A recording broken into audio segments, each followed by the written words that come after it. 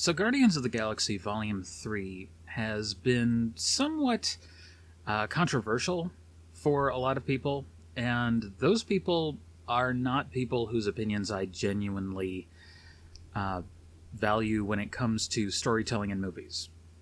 These are usually the folks who just appreciate a story on a very superficial level. Alright?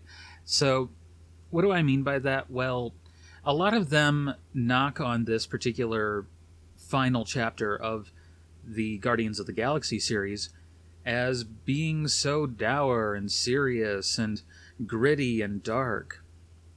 And it's like, do you remember the first Guardians of the Galaxy movie? They go to prison within the first act. Like, the entire lot of them are in prison. So it's genuinely frustrating when people don't understand just how a film can have this very different tone. You know, they put so much music in it and whatnot to kind of lighten it. But in the end, what you're looking at is a very dark series. It's not lighthearted and easy and whatnot. Like, within just that prison sequence when they're in different settings and whatnot, Gamora almost gets shanked. I mean, it's just part of the story. They treat it like it's nothing because, they're going to break out. And then the breakout sequence is, of course, fantastic. But all of that movie is very dark. Groot dies. It is a sad movie. Peter goes through a whole thing where he pictures his mom reaching out for him from beyond the grave, saying, "Hold my hand." You know, one of the elements of it that actually lightens it up at the end is when they play Ain't No Mountain High Enough, and they're showing John C. Reilly with his family, and they're all having a hug and a cuddle because we saw this mother and child before when the Inquisitor and his forces were attacking. So it's worth noting, this was always a dark series. It wasn't lighthearted, campy fun. Just because you have very bright colors and you have that up-tempo top 40s music does not mean that it is all lighthearted and fun and bubbly. Oh, it's too dark for you?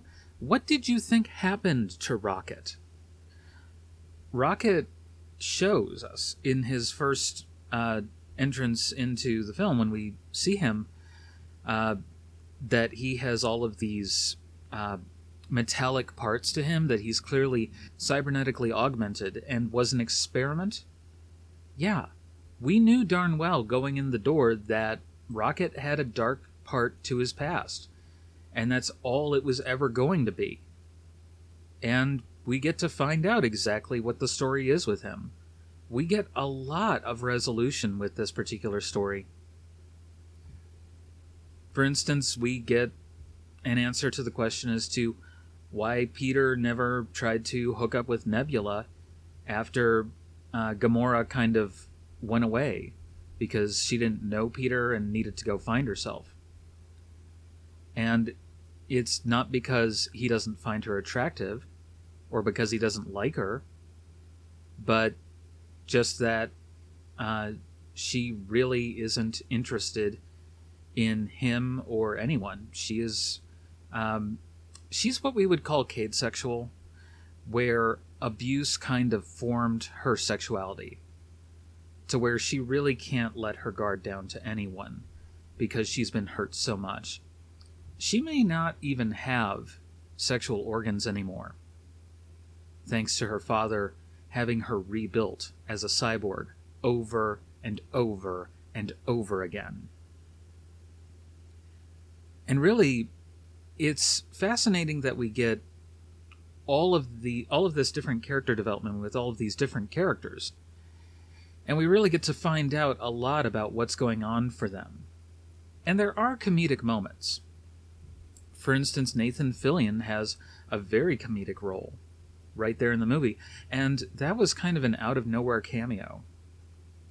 you have a very different style between Peter and Gamora and Nebula, where Gamora is very much acting like Thanos' daughter, where when she wants something, she snarls and yells and uses force.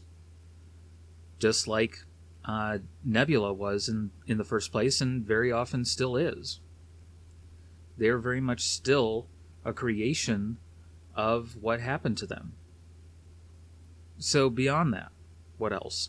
Well, Groot is back to a fully grown adult Groot, and also does some amazing things like grows to kaiju size, and in another scene is destroyed completely and is just a head crawling around on some little root stubs.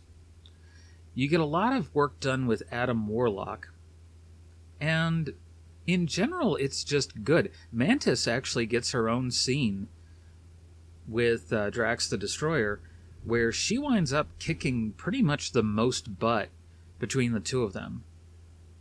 So that's pretty amazing. Now, the music is not quite as good, because a lot of it isn't some of those really great classic top 40s. A lot of it is more stuff that just seemed to get picked out of what they could get. Another thing is that James Gunn really wanted to write around some of the issues with regard to what happened in Infinity War and Endgame, so that they had Gamora back, but it wasn't the Gamora that we had in the first two Guardians of the Galaxy movies. Because at some point during Infinity War, the directors of that movie, who also I think co-wrote it, just decided they were going to use that relationship with Thanos in some fashion to sort of have a sort of rule game or something for the Soul Stone. It's pretty weird when you get down to it. But they were trying to have like some kind of dark aspect to it that could come up in the first half and the second half. So I don't necessarily hate it, and the writing that Gunn did on this made it so that it was almost reset to how things were before in the at the end of the first film, so that you have a little bit of hope. But also Peter is like thinking finally, well, I need to go back to Earth and find my grandpa and just live a normal Earth life for a while so that I can just sort of reclaim myself. Drax is given a scene where he gets to shine not as a combatant against any kind of adversary, but as someone who just a few scenes before was called an idiot, was called stupid, and he is able to show up not only Nebula but Mantis. And they try to play up the fact that Drax is a little bit sweet on Mantis, and Mantis is even a little bit sweet on him too, but she spent so much time with Ego and then so much time with the Guardians that she really needs to go spend some time by herself at the end. So all of the story resolutions really are good, and you even have some great voice work done by Linda Cardellini, who I believe plays like an otter or something in this, because they needed a really good voice actor, and she hasn't been in too much since mostly she just played Hawkeye's wife in a few scenes here and there. But she's such a good actress. Like, beyond just being Velma, her work on Freaks and Geeks was amazing. She's always been a really impressive actress, and they needed someone to be just good in this role. So it was worth it. So the otter's name is Lila, and this is part of a story that happens in a flashback while Rocket is out cold, because it turns out that he has kind of a self-destruct device inside of him, a kill switch, I think they call it. And it's intended as this plot device where he's not in the story for the most part. He's reliving his earliest days, where we get to see sort of what Rocket was like and find out a bit more about who he was, and that he did start out very innocent, like a lot of us do. So it reminded me a lot of Lilo and Stitch, because you have his creator, the High Evolutionary, played by, pardon my pronunciation, Chukwudi Iwuji. I might be butchering that, but anyway. So this is a humanoid being, a scientist, who kind of puts eugenics into a whole new ballgame by trying to create hybrid creatures that are either cybernetically enhanced, like Rocket is, and have like just this horde of monstrous atrocities made from pigs and eagles and all other kinds of creatures. And then he also tries to make humanoid evolved versions, sort of like Ninja Turtles, of just very simple creatures. So, for example, the first one that they do is a turtle. And then we finally see the ultimate realization of that particular strain of his research when you have an entire planet of animal people. And although many of them are very human-looking, there are also some very distinct animal features. Like, one group have very big bat ears. Then you have panda people that are basically just humanoid pandas. And you have bug people who are just people with bug faces, and octopus people who have sort of a human body but also have all the tentacles, so the head is basically like an octopus, just on top of a human body. So it's really an Island of Dr. Moreau kind of situation, where they've been altered in various ways in order to be more like humans, but they are still very much animals. And they speak a different language, which is actually a really good plot point. They have to try to communicate in such a way beyond regular language. They're used to being able just to talk with aliens as if it's nothing. So this is one of the only instances in which language is actually a barrier, because it makes it so easy when you can just talk with any alien race. That just makes it so easy. But when you have a definite language barrier, Peter is absolutely weirded out, because this world is made to look exactly like Earth in so many ways. Atmosphere, water, land, the buildings. There are just subtle differences beyond the people that make a huge difference. Such as the Statue of Liberty is replaced with a statue of the High Evolutionary. So all this stuff just kind of goes on and on and on as you're going through this story, and a lot of it is very subtle. But it's also brilliant. And it showcases why Gunn is such a good writer and director. He puts in the subtle touches that really help as a storyteller. Every character is given something to do. Every character is given a moment to shine. Not just one or two main characters and then that's it. Every character is quite different from the other characters, and sometimes they're saying, like, what are you doing? Or they don't even know what the others are doing, so it's not a perfectly coordinated plan. Only in one scene between Peter and Groot do you get the sense that they ever knew what to do with one another. So beyond that, the story involving Rocket's earliest years gets very dark. It has a Secret of Nim quality to it, if you remember some of the backstory on the Secret of Nim with the rats of Nim, and how they were experimented with and eventually became intelligent and were able to escape. So in this particular case, that's kind of the situation we're getting here. The creatures that they produce are terrifying at first. Like, you have a bunny rabbit that has been given multiple limbs, like a spider. You have a walrus that has been given certain amounts of intelligence, and because it doesn't have back legs, rolls around on a couple of very thick wheels. You have an otter, the otter I mentioned named Lila, who has been altered so that although it has the same back legs, it has essentially robot arms. Yeah. So these are horrifying, but you talk to them, you get to know them the way that Rocket does, and you find out, oh, this is actually a very nice group. This is a good group, right? So, other aspects to it.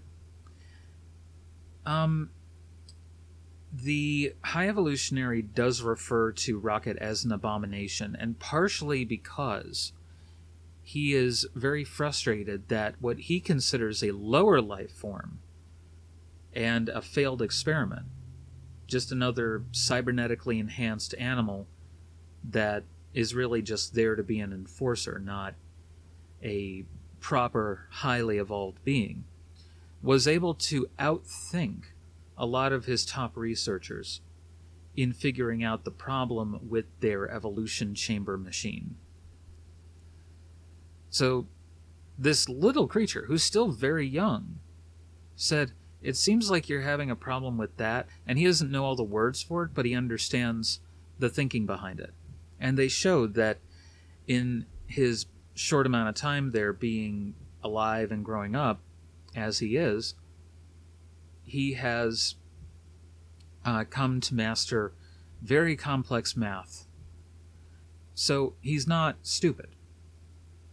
And he's even demonstrating this to the High Evolutionary, and yet they can't be bothered to understand, oh, yeah, it's actually a very intelligent creature. Because we know that raccoons are very intelligent, in a very scrappy survivor kind of way, but still, they're very intelligent. They can figure out things that are surprising to a lot of us, that think that they're so low. And that's where I bring in the Lilo and Stitch analogy, because you have Stitch being called by his creator an abomination, and he's like, or maybe it's the big shark-looking guy from the Galactic Court or whatever. But anyway, he responds, but am also cute and fluffy. So everyone just wants to look at Rocket and say, you're trash, you're no good, you're an abomination. And in the end, one of the things that is genuinely touching about the story is when someone does see value in him, like Groot, like Peter. Peter actually refers to him multiple times as his best friend, because he lost Gamora, and there's a bit of a running gag with Drax saying second best friend, and I think that's partially because he thinks that he's Peter's best friend, but also he thinks that maybe Gamora was his best friend. Anyway, but it's just an interesting little complex nugget of different storylines. Someone noted that it felt a little bit like it was part of a very long episode of a Guardians of the Galaxy TV series. And I would disagree. It is more like a multi-part episode or an entire season of a Guardians of the Galaxy TV series, largely because it is such a small story, where in one act they're in one place, and then in End mysteries have arisen. In another act we get this interaction between the Golden People from the second movie and the High Evolutionary. So it just kind of carries on from there. So you get the sense that, oh yes, they're on a journey, they're on a quest to help their friend Rocket, who is having problems, who is on the edge of death. They can't use these med packs that they establish in this story that can treat anything. You just apply them to the body, you turn them on, and they can heal you of anything. Like, isn't that a convenient little plot device that you can just engage a med pack to heal almost any wound. But it's a brilliant little device, because if you're flying around in space, why wouldn't you have something like that? Yeah, you might have some scar tissue. Yeah, you might have some other things going on. But why not have something like that? So as stated, the story is complex.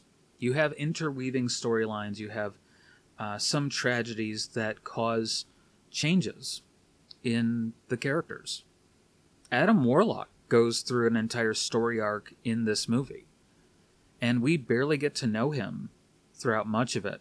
We get to know him in some of the scenes beyond just the initial scenes where he's attacking the Guardians in Nowhere. But it's really interesting, because you wouldn't normally have someone who starts out a villain go through a crisis of conscience and a change over the course of a story, except for Gamora and even Nebula. So it's not uncommon, but there are people who think, oh, well, this isn't like the others. It kind of is, as soon as you look at the elements. Different characters go through journeys. One of the greatest parts to it is Dave Bautista is captured along with Mantis and Nebula, and they encounter a bunch of children that the High Evolutionary has developed and designed in order to be his new perfect race. And neither Mantis or Nebula know the language that they're speaking. So, shortly after they call him stupid, Drax just comes up and speaks the language as if it's nothing. But first, he calms the children down by showing them that he is a nice person. So he begins making, he talks to them gently. He begins making monkey sounds, because at first the two women are screaming and yelling at the kids, and Mantis is trying to gesture, but is just confusing them. Nebula and she start yelling at each other. And then he's like, you guys don't know how to deal with children. He says to one of them, you remind me of my daughter. And she always loved it when I made monkey sounds. And he begins making an attempt at monkey sounds and a sort of goofy movement or dance that, has the kids kind of giggling with him because he's playing a bit. And this leads to a really great quote where, they look at this guy Drax, who's big and muscular and has a deep voice, and he's very capable of callousness and meanness, and they realize that he is still very much the dad. Yes, he was angry at Thanos for killing his wife and children, and that's who he's been for a long time throughout this series. But he also has always been a dad at heart. He loved his kids. He loved being a dad. That's who he was. So right there, we have part of the story that is completely upending a lot of gender stereotypes about men being unable to be nurturing and sensitive and caring, and trying to say that women are somehow innately gifted at working with kids.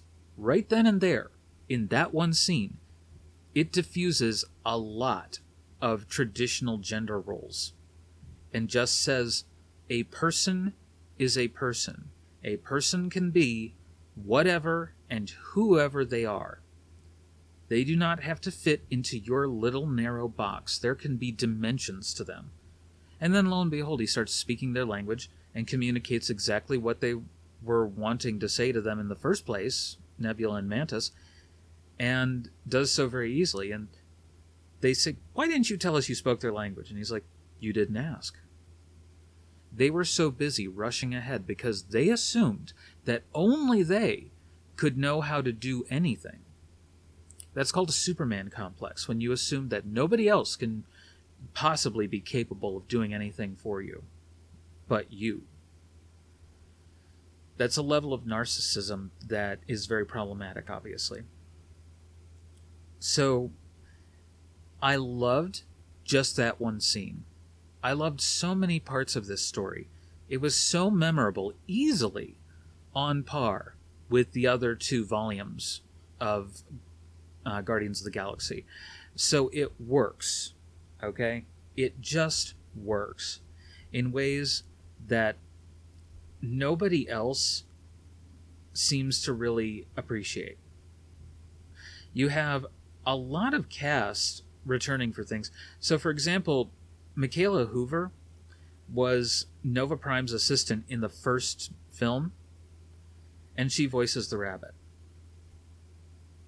And of course, the actor playing the High Evolutionary worked with James Gunn on Peacemaker. So there's that tendency for Gunn to sort of bring back some actors that have worked with him before to work on other projects, whether it's Marvel or DC. That's pretty cool. I loved it.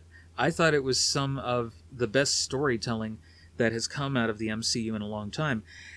And while it's a goodbye for Gunn to the Marvel Cinematic Universe, it also shows that he really has the chops as a writer, a director, a producer to bring the best out of a cast, giving them all something to do, giving them all little moments so that they love coming back to be in his movies, so that they love working with him. They have fun.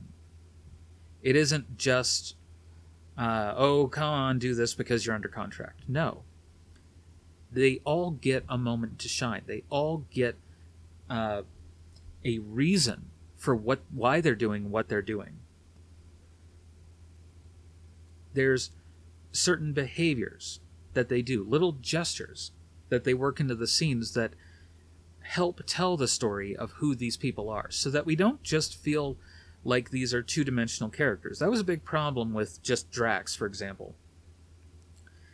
And it was kind of a running gag that he didn't understand metaphor, that his people, his culture, didn't really have that. So they bring that back when he's trying to talk to Peter and, sort of give him a little bit of a cowboy speech, a little bit of a booster. That's pretty cool. That's interesting. That works. And then as we go on with the rest of the story, it just carries on from there. It works very well. So I feel like this is one of the strongest. It's definitely stronger than Volume 2, which was really good, mind you.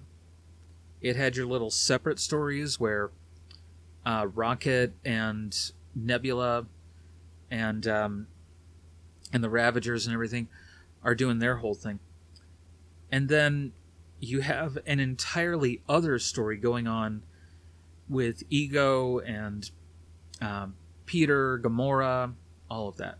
It's fascinating. But in this particular one, you have 2 stories being told simultaneously, and then when they arrive at the planet, which is called Counter-Earth, they have sort of multiple stories being told, and then some storylines converge. You have a really decent story told here. Everyone's giving something to do. Even the dog from the Christmas special, that's just like a little 1-hour special that they made sort of as part of things where they were using a few locations and using a few sets from the upcoming film. So they went and made this, and they introduced the character of this cosmonaut dog that was also introduced in the first film, if you recall. That was one of the characters in the cages at the collector's, treasury or whatever you would call it. Anyway, so you have this cosmonaut dog that they call Cosmo, who has a little translator device and speaks English with a Russian accent. So it works. It's interesting. I love that people are kind of saying, oh, it's not as good. But no, it really is as good as you could kind of hope for. I mean, I remember just how sad the first film got at points. I remember just how sad the second film got at points. When Ego talks about having given Peter's mom the tumor and then sending the Ravagers to kidnap him. And then he briefly turns into David Hasselhoff. And, this is, I think, after he crushes Peter's Walkman with the tape his mother made, the mixtape, inside. And it's just like, this is Peter's lowest point. All of the Guardians are at their lowest point there. They're all gradually being taken down by ego, and they aren't quite sure what the heck they're going to do. This is a dark series. It is not all lightness and fuzz and, little happy friends bouncing around. No. And some of it is a message on animal experimentation. Some of it is a message on eugenics. But a good story is something where you can get a lot out of it, like I have just now for you. You have some gender politics in there. You have some humor, some social relations. You have some elements of interpersonal relationships, getting over breakups. You realize that there's a lot more to it than just what's on the surface. And a lot of that comes from the writing and directing. Some of it comes from the actors bringing in what they do, of course. But on a very fundamental level, this particular bit of material, you have to give credit to James Gunn, along with everyone else. They gave everything 100% effort. They gave it just the right look, so that, like, the animal people look weird. They look a little bit like humans, but they look a little bit weird, too. So it's not as simple as everything. They have just an entire scene involving Nebula trying to get into a car, an Earth-style car, and thinking that the design is stupid because she can't just open it, because it has a separate push button. So, kind of interesting, right? It kind of works. It's an interesting enough aspect to the story that I feel that every little moment that they have, like the same part of the story, they have a little bit of a running gag in this one scene where Drax wants to lie down on the couch. And they're like, don't do that, it's rude. You're a guest in someone's home, and he's like trying to justify it while the others are having a conversation, while the Bat people don't understand a word these people are saying, and yet they're getting very heated with one another, while the Bat people just kind of look on and offer them something to drink and everything. It's pretty cool because you can sort of see what it's like in reversal from the animal people's point of view, where they see a spaceship land right in the middle of their suburb, and they have no idea what's going on with that. And for some reason, they didn't just go and land right down at the big pyramid that they had there, that one of the animal people points them to. So instead, they figure out, like, okay, so we're gonna go and we're gonna try and get the fix for Rocket so that we can heal him and everything. It works. It works a heck of a lot better than some of the plot points I've seen in other movies. So with all that said, check out Guardians of the Galaxy 3 for yourself, and tell me what you think. Did you think that some of the musical choices were better than others? Did you think that I was on the money with some of the character development and some of the different character roles throughout much of the story? How did you feel about it? Did you think that the tone was pretty consistent the way I did throughout much of the story and much of the previous films in the series? Thanks for listening. Take care. Bye-bye.